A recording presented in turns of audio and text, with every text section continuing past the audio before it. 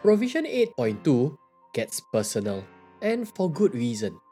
It says there, the company discloses the names and remuneration of employees who are substantial shareholders of the company or are immediate family members of a director, the CEO, or a substantial shareholder of the company, and whose remuneration exceeds $100,000 during the year, in bands no wider than $100,000 in its annual report.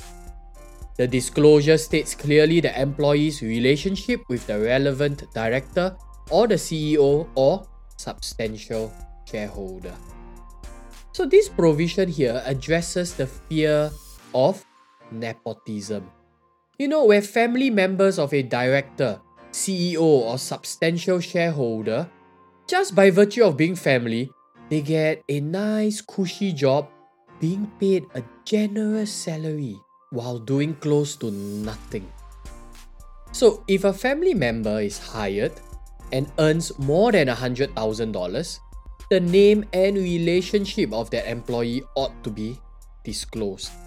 The salary has to be revealed in bands no wider than $100,000. We may wonder, why $100,000? Why not $250,000 bands? Just like the key management personnel. Well, the provision acknowledges that such a family member may be in a role lower than key management personnel and thus earning far less. So a band of $100,000 is much more meaningful.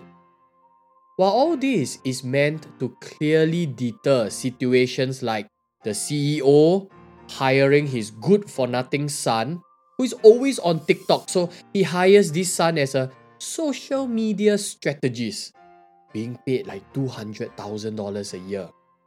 Now, we want to avoid that, but all said, we should also acknowledge that there are many family members that are highly competent and carry out their duties well, making it clear that there's nothing wrong in itself of having a family member in the firm.